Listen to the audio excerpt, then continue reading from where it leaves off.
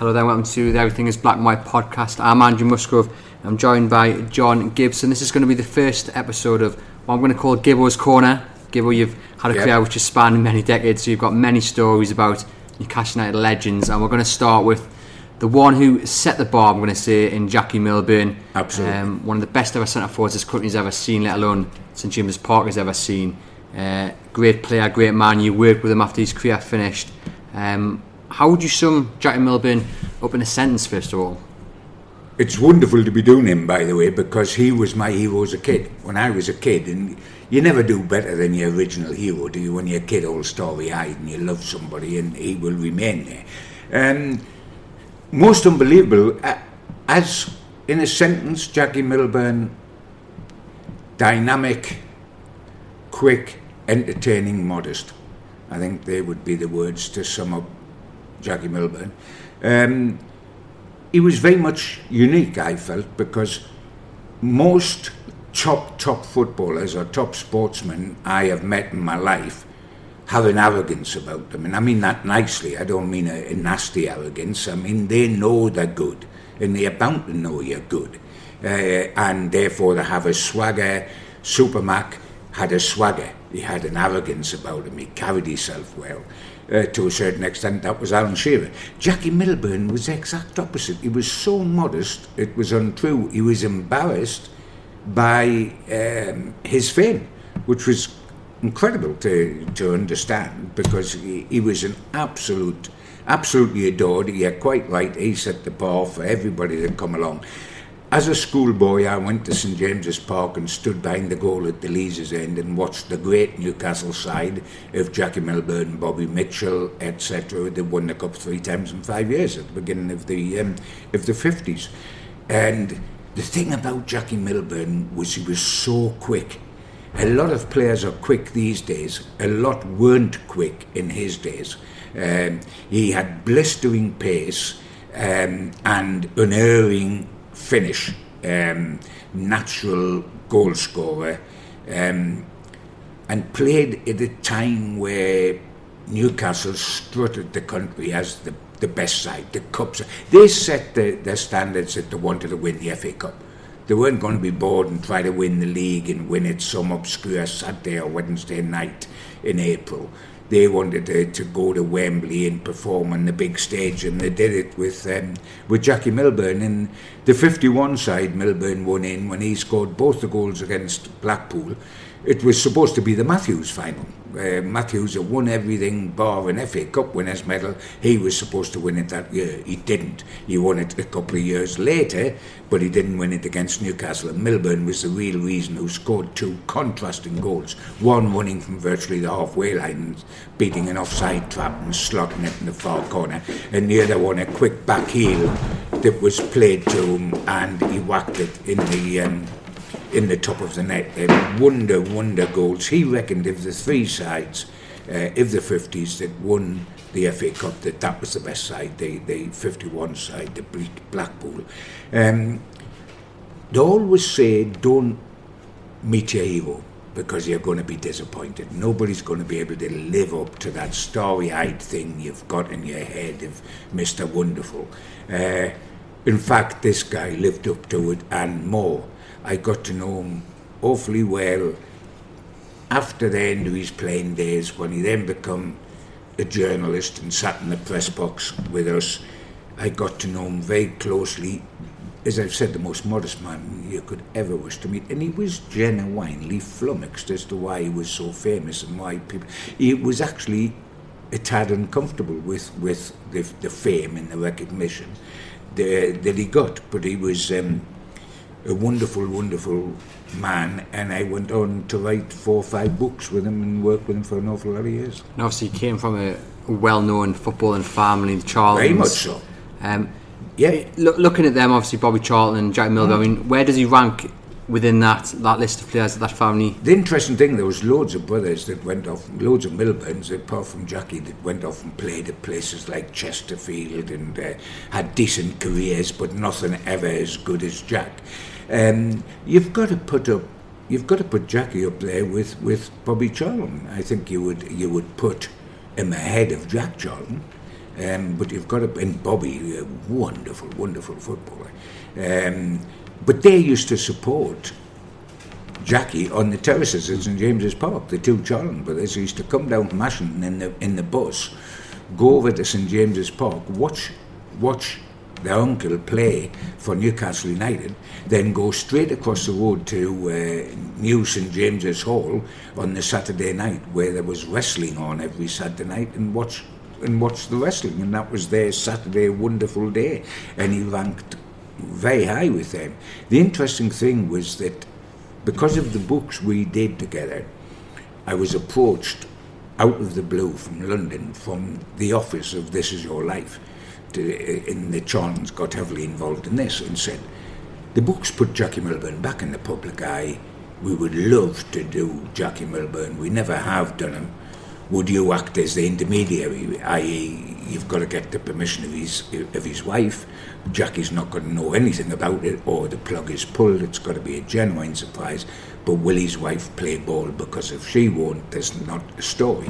And I said, well, the first problem we've got is you'll never get Jackie Milburn to go down to London on any pretense like shopping or something like that with his missus. So he'll make a programme. He won't go near the place, so you've got a problem immediately. They said, we never done it before, but we'll actually come up to Newcastle and set up a spoof so that we'll get Milburn. That's how much we think of him.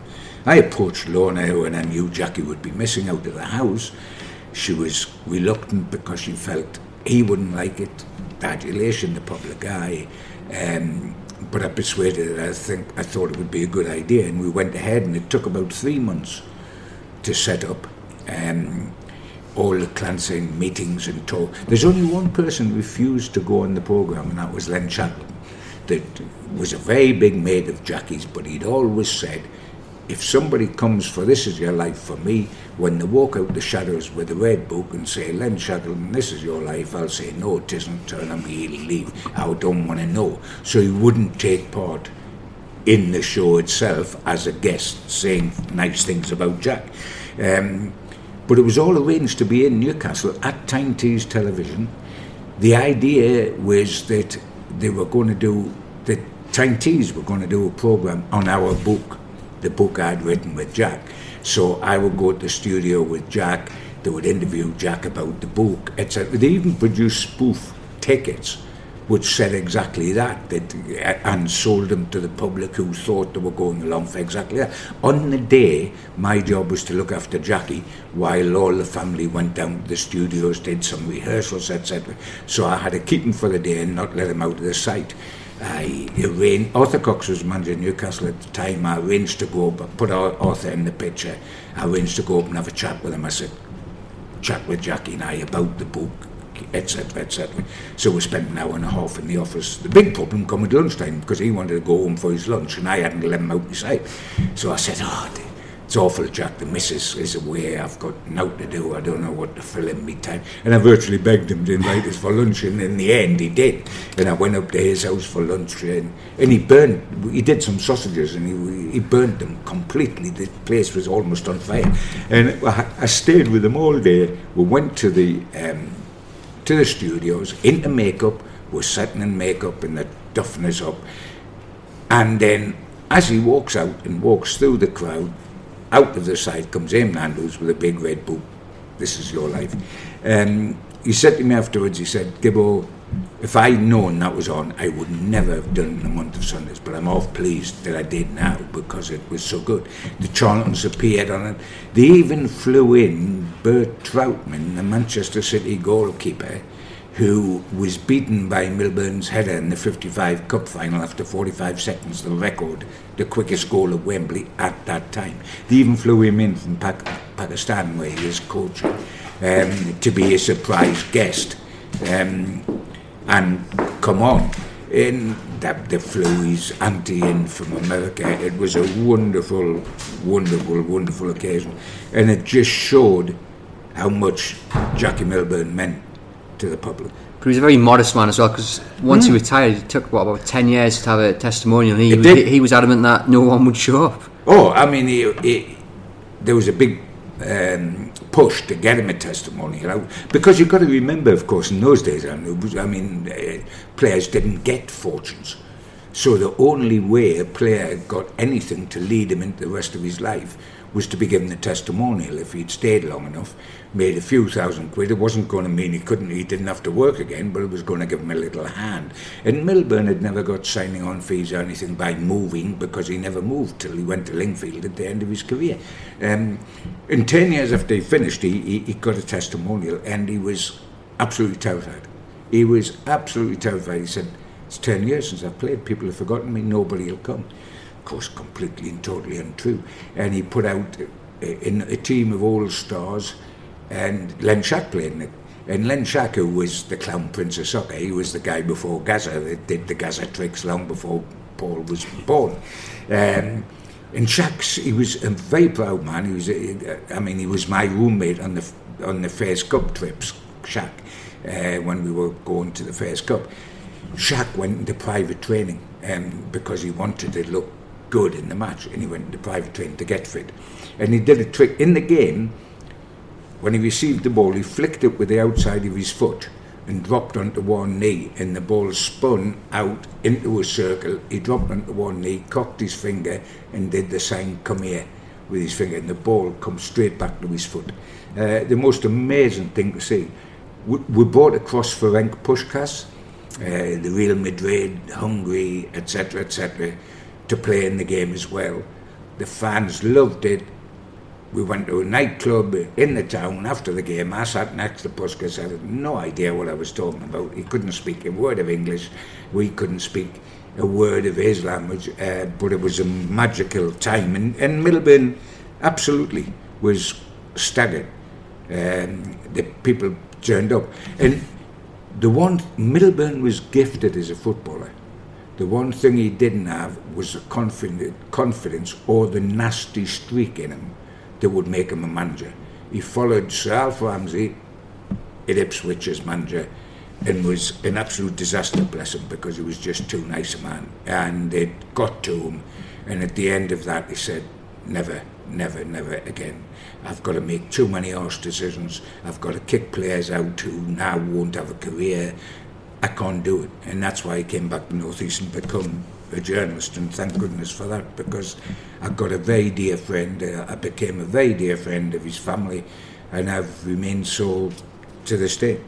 And obviously when he first started out, he was on trial, and it was, I think, Stan Seymour that saw him, and Stan Seymour wanted him. And I suppose Stan Seymour himself was a very good winger forward. He scored a lot of goals. So watching Jackie Milburn in trial, he must have seen something special. Well, absolutely. I mean, Seymour was the outside left the last time Newcastle won the Championship of England, the old First Division title in 1927, and he was the feed for Hughie Gallagher, who scored all the goals and was the skipper. So, I mean, there's no question that Seymour knew what everything was about. He was a ruthless man, but he was a good judge of football flesh.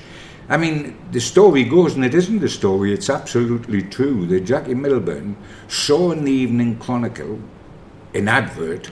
This is what Newcastle did. They advertised in the Evening Chronicle for local people to go and have trials at St James's Park. They put an advert in the Chronicle. He saw the advert in the Chronicle, applied to the ground to have a trial, was told to come in on the Saturday. They used to have a lot of public pre-season games, which was the first team against the reserves and all this sort of thing. He arrived at St James's Park with his boots and a brown paper parcel, having got the bus from Ashington to Newcastle. He was far too early because he was far too excited. He sat on the steps outside St James's Park and ate 2 pork pies, waiting for the ground to open and him to go in. He played against the first team. At half time he hadn't done anything particular, and one of the coaches said to him, "Hey, Jacqueline, if you want to come here, you're going to have to do something in the next 45 minutes because you've only got 45 minutes, and then that's the end of your career here." What he did was score 6 goals in that 45 minutes. He scored 6 goals on trial, and immediately people like Seymour, who was watching, recognised, had him and his dad in the next day, and talked to them. And Jackie told me the story, talked to them about Jackie coming and signing for Newcastle, and he had 5 £1 notes, which they had in those days, which he put between his fingers into a fan, So and was just twirling them behind his back, so his dad and Jackie could see that and were mesmerised by the money. That was going to be the signing-on fee to join Newcastle. He signed, he joined Newcastle, and believe it or not, was an outside right. Considering he's a number 9 legend, he was an outside right, and he was an outside right for an awful long time, and didn't want to play centre forward. Again, I think it was Seymour that persuaded him that he ought to be centre forward, and he didn't want to go there. He said, I'm fine where I am, I'm an outside right. Switched to centre forward, a legend was born, the best goal scorer the club ever had until Alan Shearer came along was born, and England International was born. So Seymour knew what he was doing, and it was the same man, Seymour, who in 1955, when given the Newcastle United Cup final side by Dougal Livingstone, the manager, and the side didn't include Milburn, took one look at it and said, we're not putting that side out, ripped it up in front of the manager and threw it in the waste paper basket, and immediately picked his own side with Jackie Milburn at number 10, not at number 9, at number 10, alongside Vic Keeble, in a completely rearranged side. In 45 seconds from the kickoff, Seymour was proved right, Milburn was proved right, and Newcastle were 1-0 up, with, of all things, a headed goal, which was probably the only weakness Jack had on a football field, was he was not great in the air. He says that as well. I've seen a clip where he says he never really lived it down scoring that header because everyone always said you can't head the ball. Yeah, I mean, he was well known as not being a header. He always insisted, of course, that the reason why he couldn't head the ball well is he had fibrosis. He had a neck problem, an injury in his neck, and made it very difficult for him to twist and get power behind the ball. He always insisted that's why he didn't head a lot of goals. The amazing thing is, on the goal, 45 seconds, Roy Paul, who was captain of Man City, who was an excellent player, the winner corner straight away on the right, Len White goes over to take it, Paul's standing next to Milburn, and he suddenly says, bloody hell, Vic Keeble, because Vic Keeble was the great header of the ball at Newcastle, and he realised he was supposed to be marking him.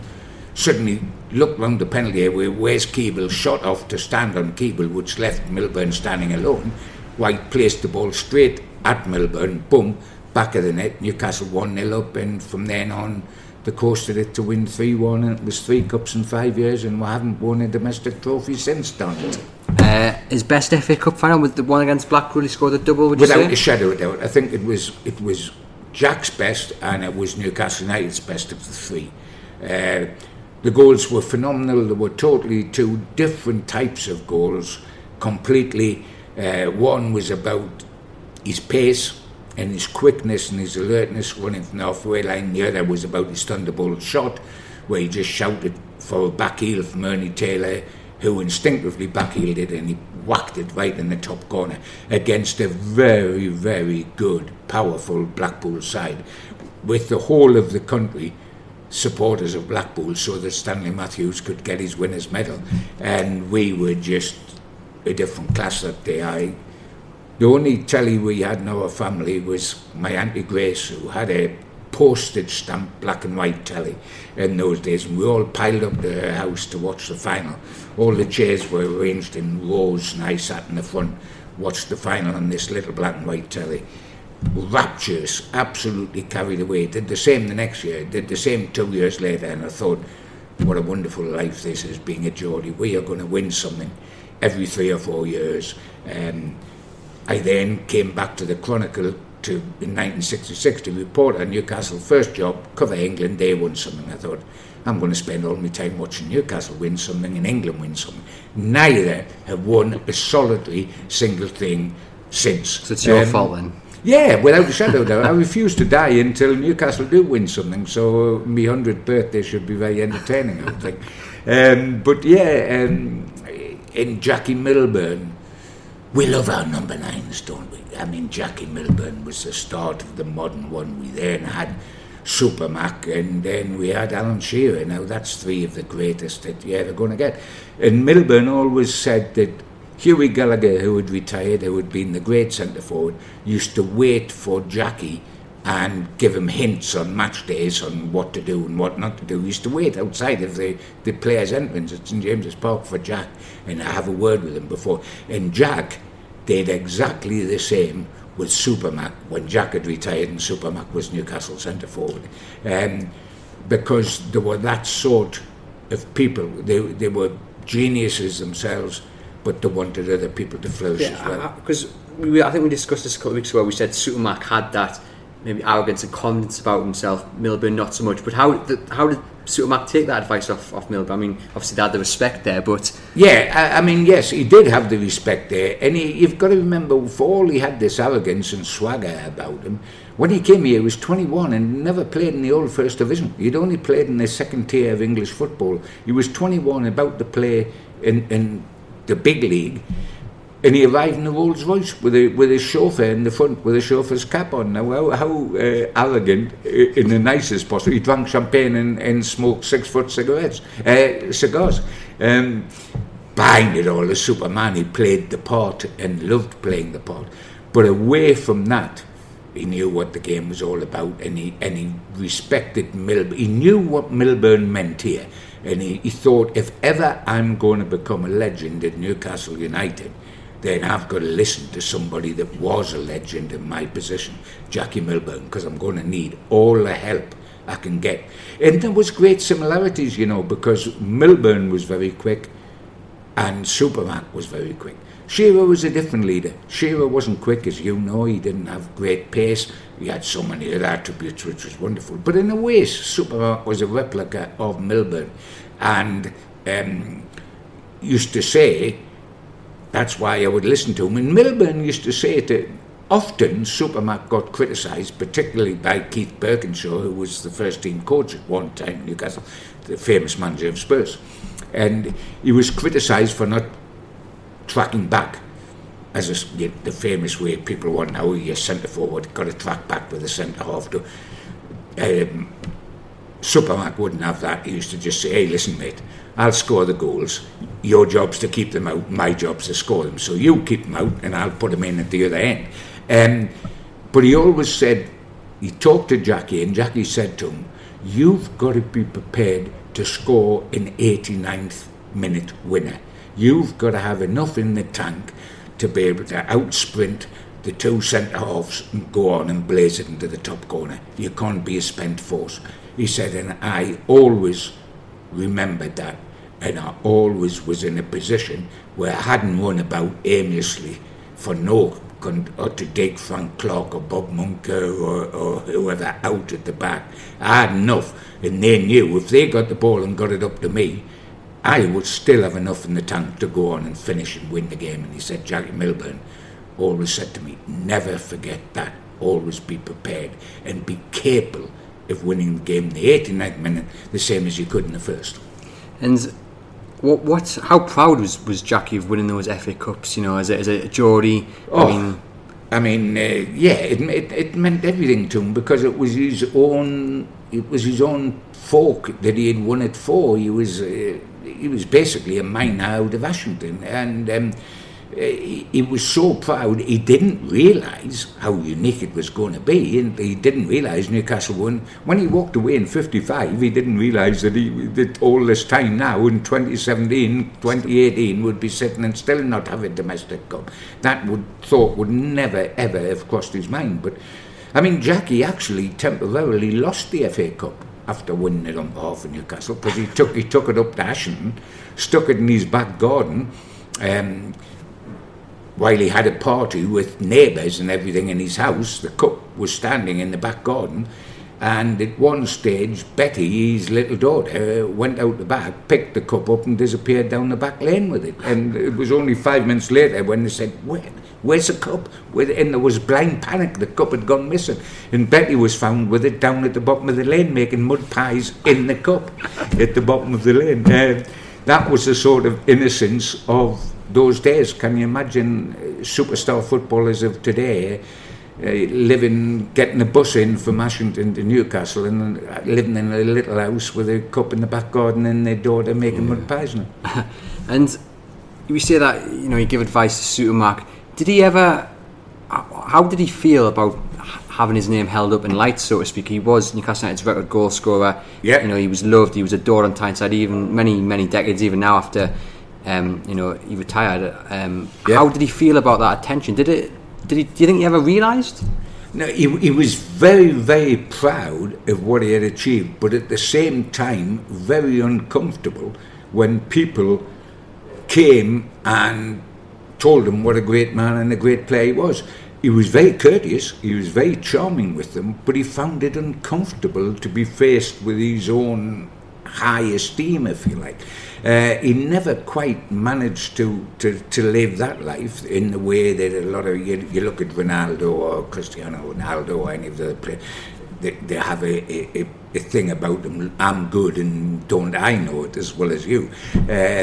He found that very, very difficult and very hard to accept. But I mean, I remember when Jackie died, bless him, I knew he had lung cancer. He was always a big smoker. I knew he had lung cancer. I knew he was struggling. I went away on holiday and out in the heat, and I suddenly saw this paper. I was in a restaurant having breakfast, and I saw a guy reading an English paper, and up the top it said, "Newcastle legend dies," as a headline, and I knew exactly who that would be. And I was absolutely destroyed by the fact that he died, and by the fact I wasn't in Newcastle, and therefore I was still on holiday when Jackie had his funeral, and to miss it, I mean, brought tears to my eyes. Lorna, his wife, who was a lovely lady, realised how distraught I would be, even at the lowest ebb in her life, and there was a memorial service held in Ashington in his honour, because of course it was down here where the funeral took place. And she asked me to speak at that memorial service because I was back home, and I spoke in a pulpit in Ashington. I've done a lot of things publicly on stage and in nightclubs, restaurants, social clubs, but speaking without a microphone in absolute silence with passion about somebody you really care was one of the toughest gigs I think I've ever done. And I always remember I came quite shaking out of the pulpit down back into the pews, and Sissy Charlton, Bobby and Jackie's mum, just got a hold of my hand, squeezed it and said, "Jack would have loved that." And that was enough for me. I mean, the TV images of his funeral, of the fans lining up the streets. I mean, I imagine, and you'll probably tell me that Jackie would have been a little bit maybe embarrassed at the attention. Jackie would have been absolutely shocked, amazed and red-faced, because it's very glib to say he is a modest hero, but I mean, he's the most modest hero I'd ever known, and was quite staggered. Although he knew what football meant to the area, he never thought that he'd done enough, that he just was doing a job and was pretty good at his job, but that's about as far as it went. He would have been shocked to the core, but he was the ultimate hero, isn't he? Because he's the local hero. He's the local guy that makes good. Alan Shearer's the other guy that come along and emulated him from that point of view.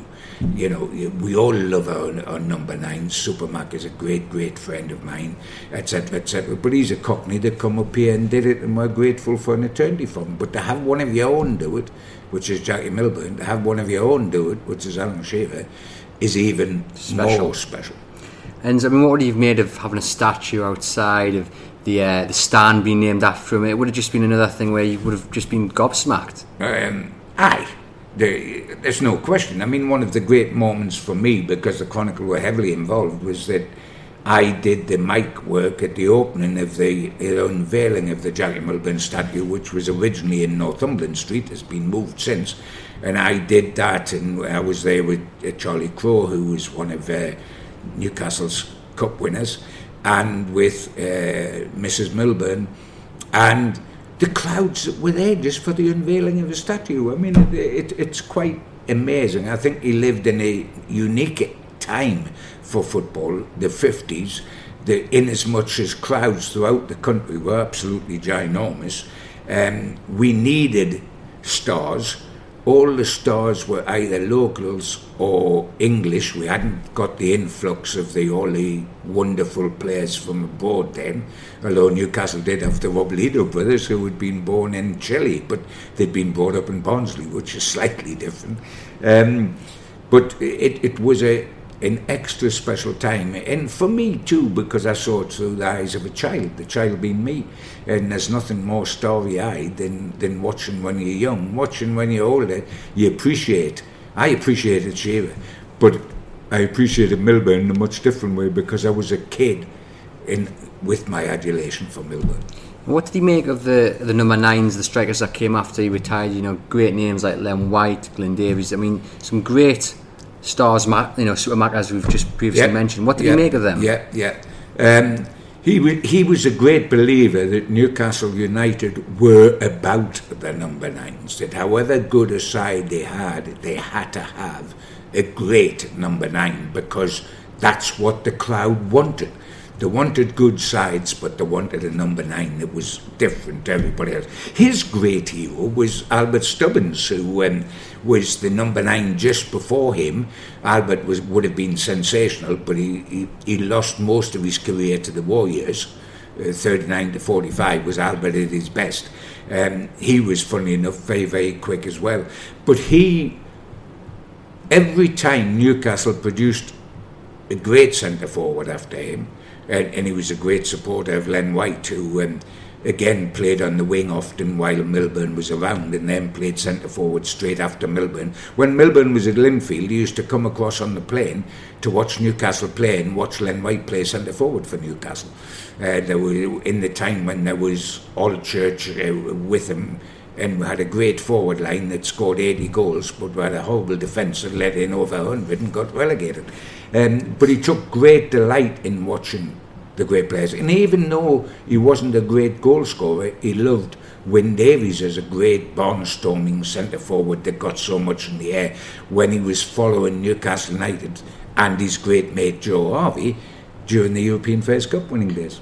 And what did you make of the likes of Paul Gascoigne and Peter Beardsley, who you would have seen in the early 80s? I mean, two of the best ever players to pull on the black and white shirt. And I think what made him particularly proud, and I guess made us particularly proud, is that they were our own. Yeah, they were our own, and that was the extra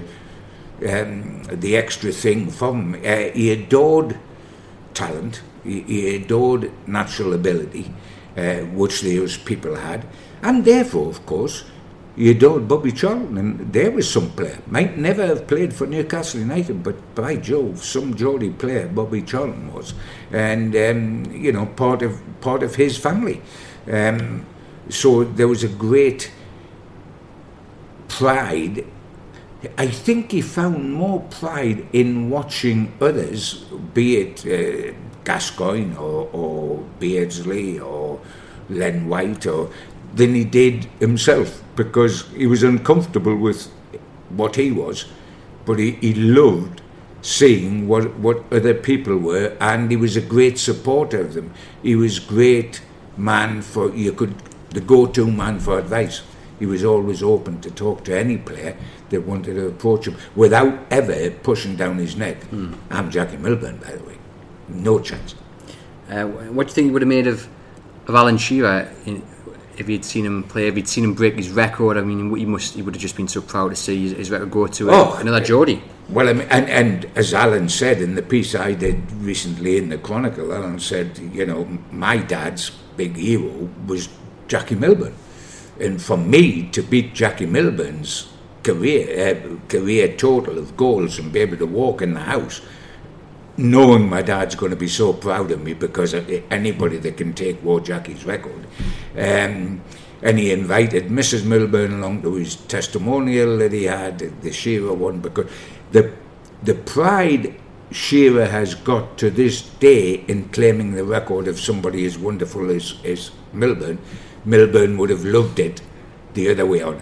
And the reason he would have loved it, he would never have said it because he's too much of a gentleman, but deep down inside, he would want a Geordie to take his record. Not just a Newcastle United centre-forward, but a Geordie. Definitely. And there's a story that in the 80s, Jackie met Brian Johnson and tried to persuade him to invest in the club. Is that correct? The AC/DC guy. Yes, he did. Very much so. And I mean, I know Brian ever so well these days. Brian's ex-wife Carol is married to Superman. But I knew him back because Brian Johnson was a huge Newcastle United fan, and still is, but he always was. And Newcastle needed investment. It was around the time of Westwood and the board, and they were going nowhere, and they needed some investment. And Jack went and saw Brian Johnson, and it was very, very close to happening. And I think the only reason it really didn't happen was because Brian Johnson was all over the shop. And that became a problem for Elton John at Watford. You know, to be a second-hand landlord, it doesn't quite work. You want to be on the job 90% of the time. And I think that was just the only reason why it didn't happen.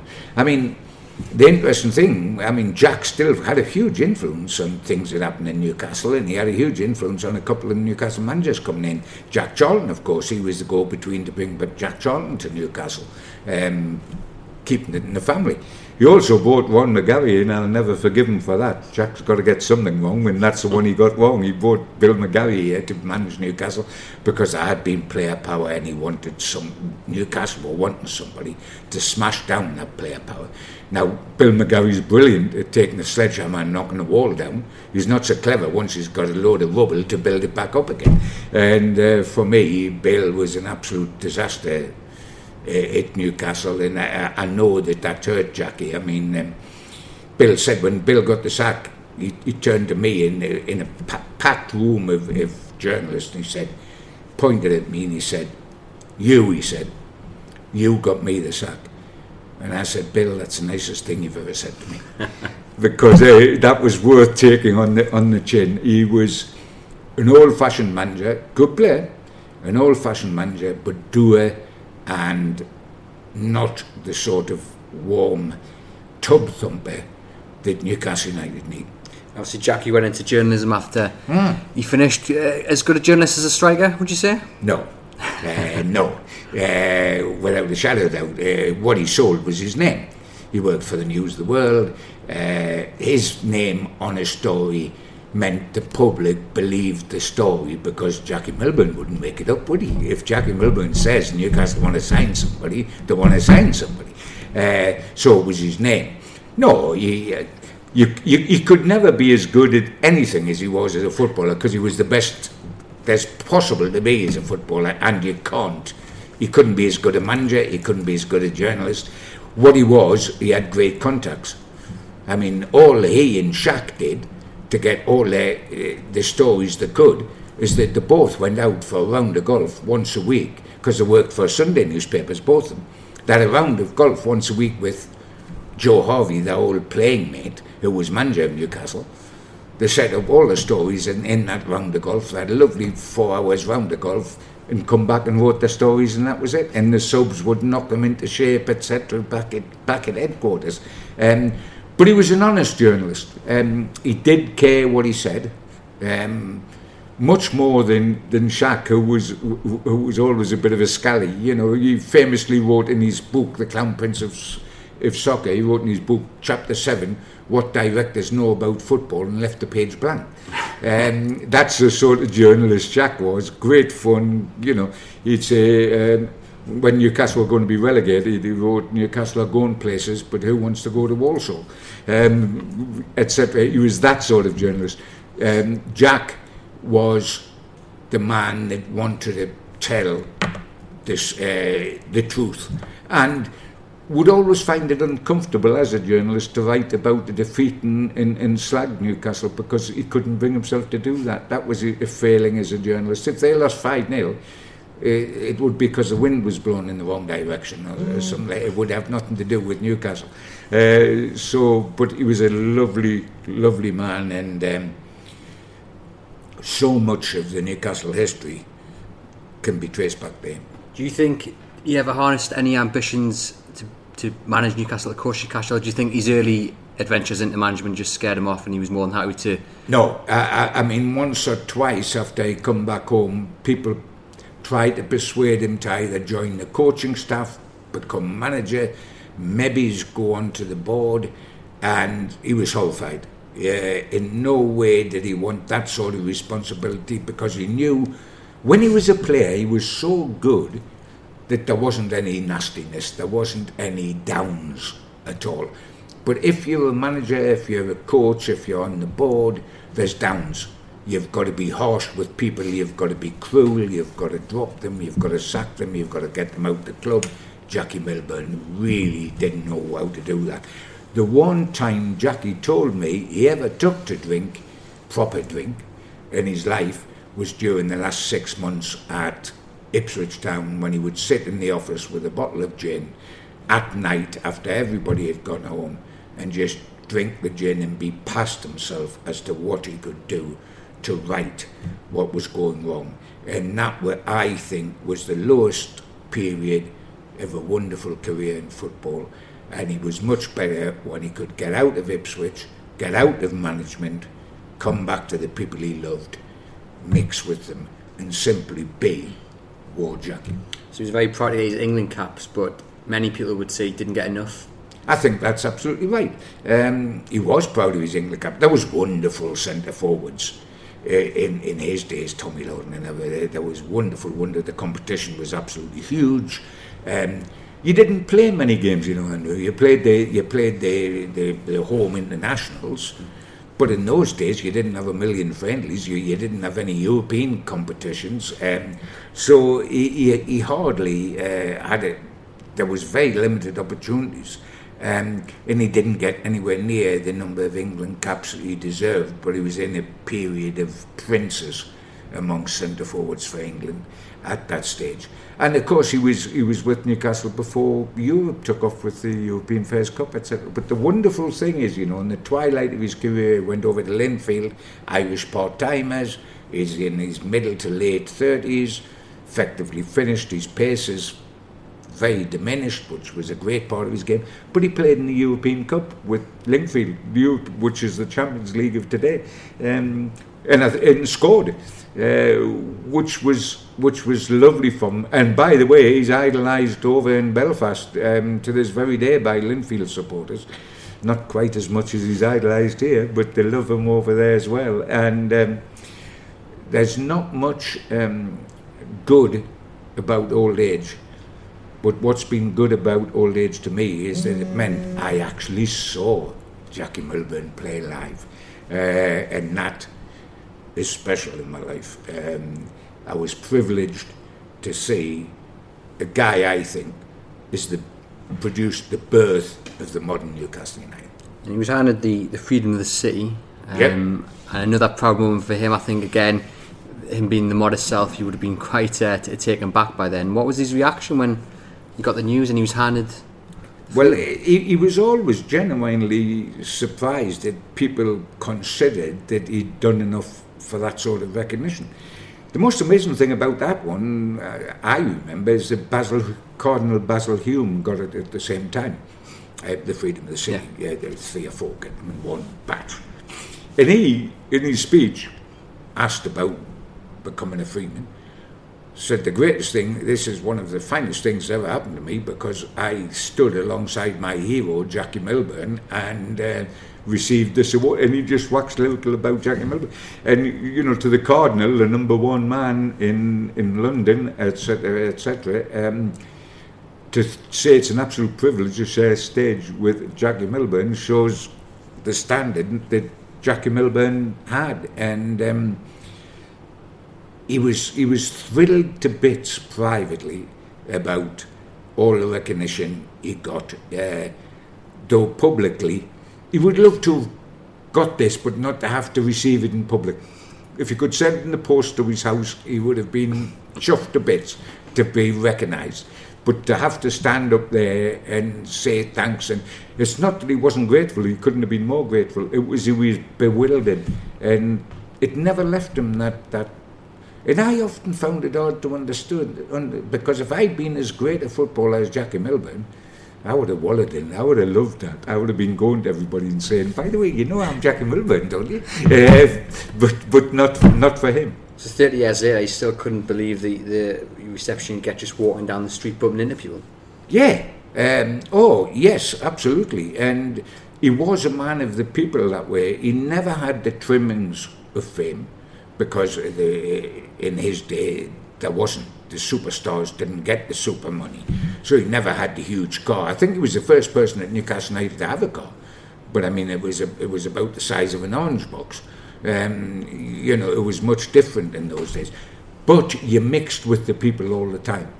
Today's superstars can lead a rather isolated life, living in the huge house in Darras Hall or wherever they wish to be, and rather detached from the crowd. Yeah. He was one of the crowd because he didn't have any more money, because it was the day of limited wages. He didn't have any more money than the guy who was at the coalface in Ashington. Had a lot more fame, a lot more adulation, but not a lot more money. And so he went in the same pork shop. He got on the bus to come into Newcastle. He did exactly the same thing, and he lived as one of the people, and that's how he saw himself. But that cemented his reputation because he was one of us.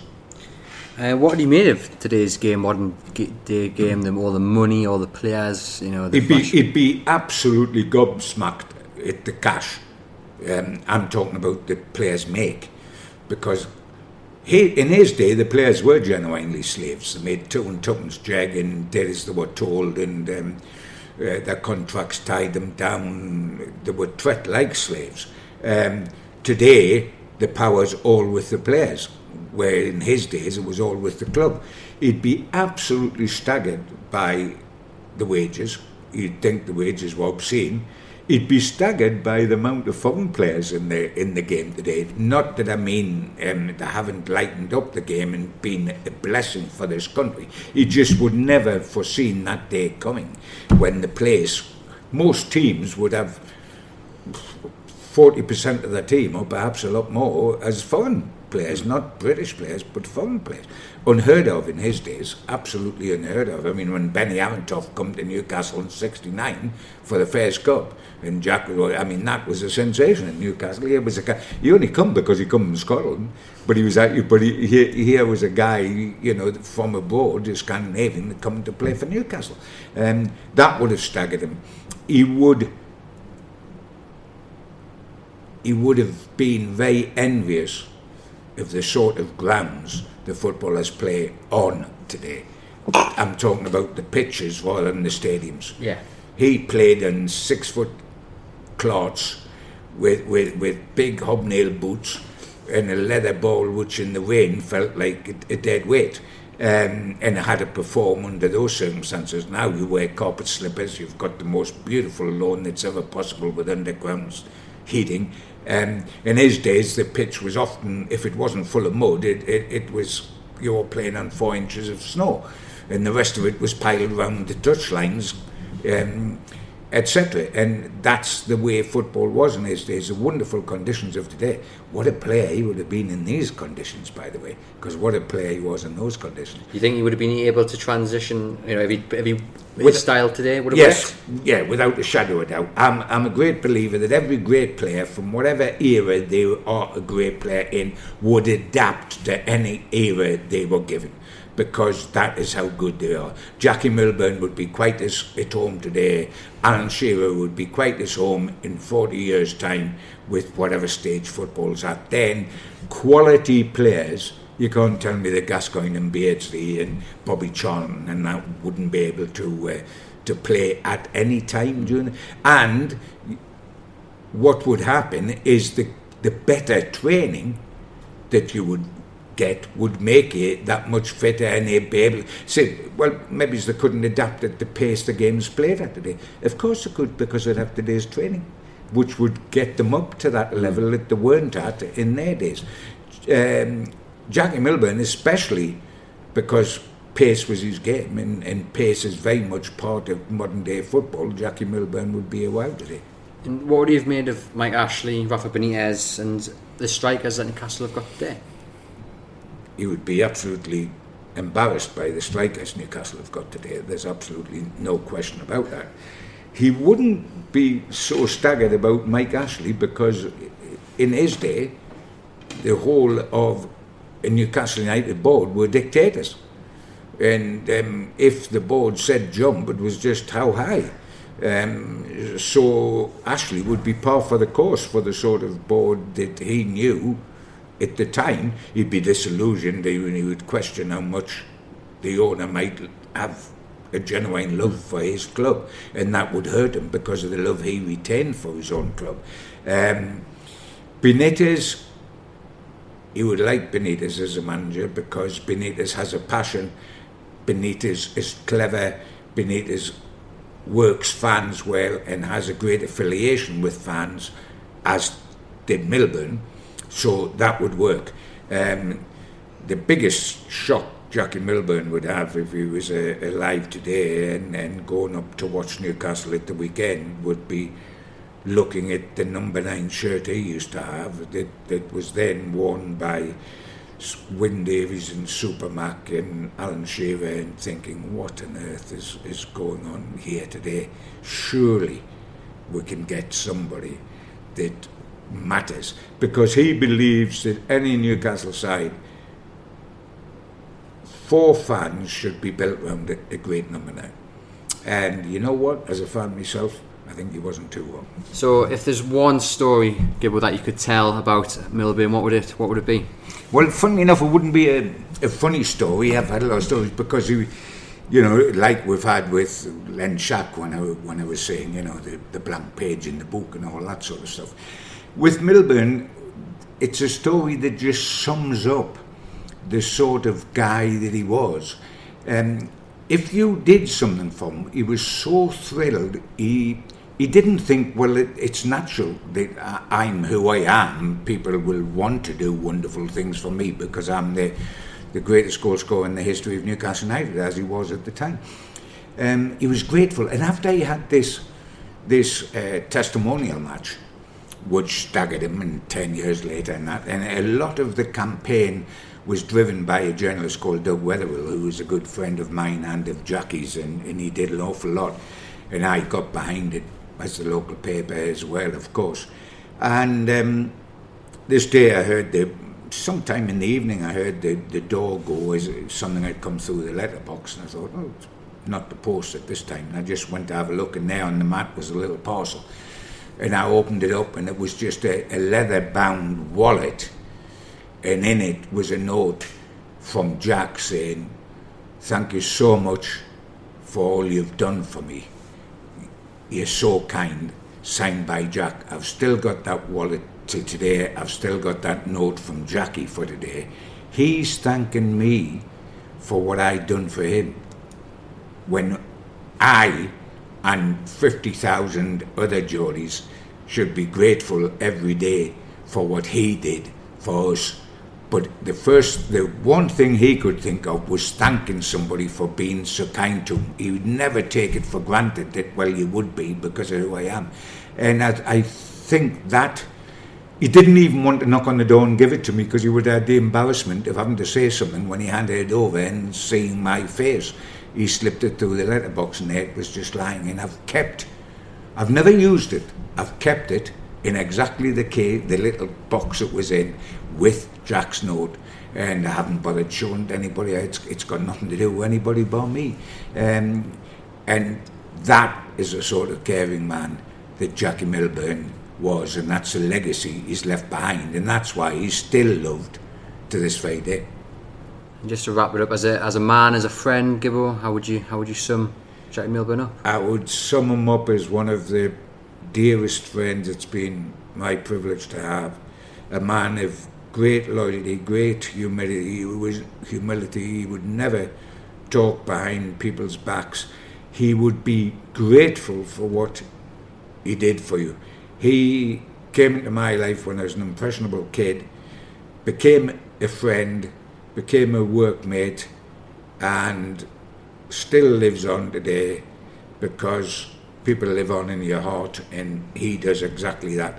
And I've always championed great footballers and called them my friends, and he has been one of that and will remain one of that.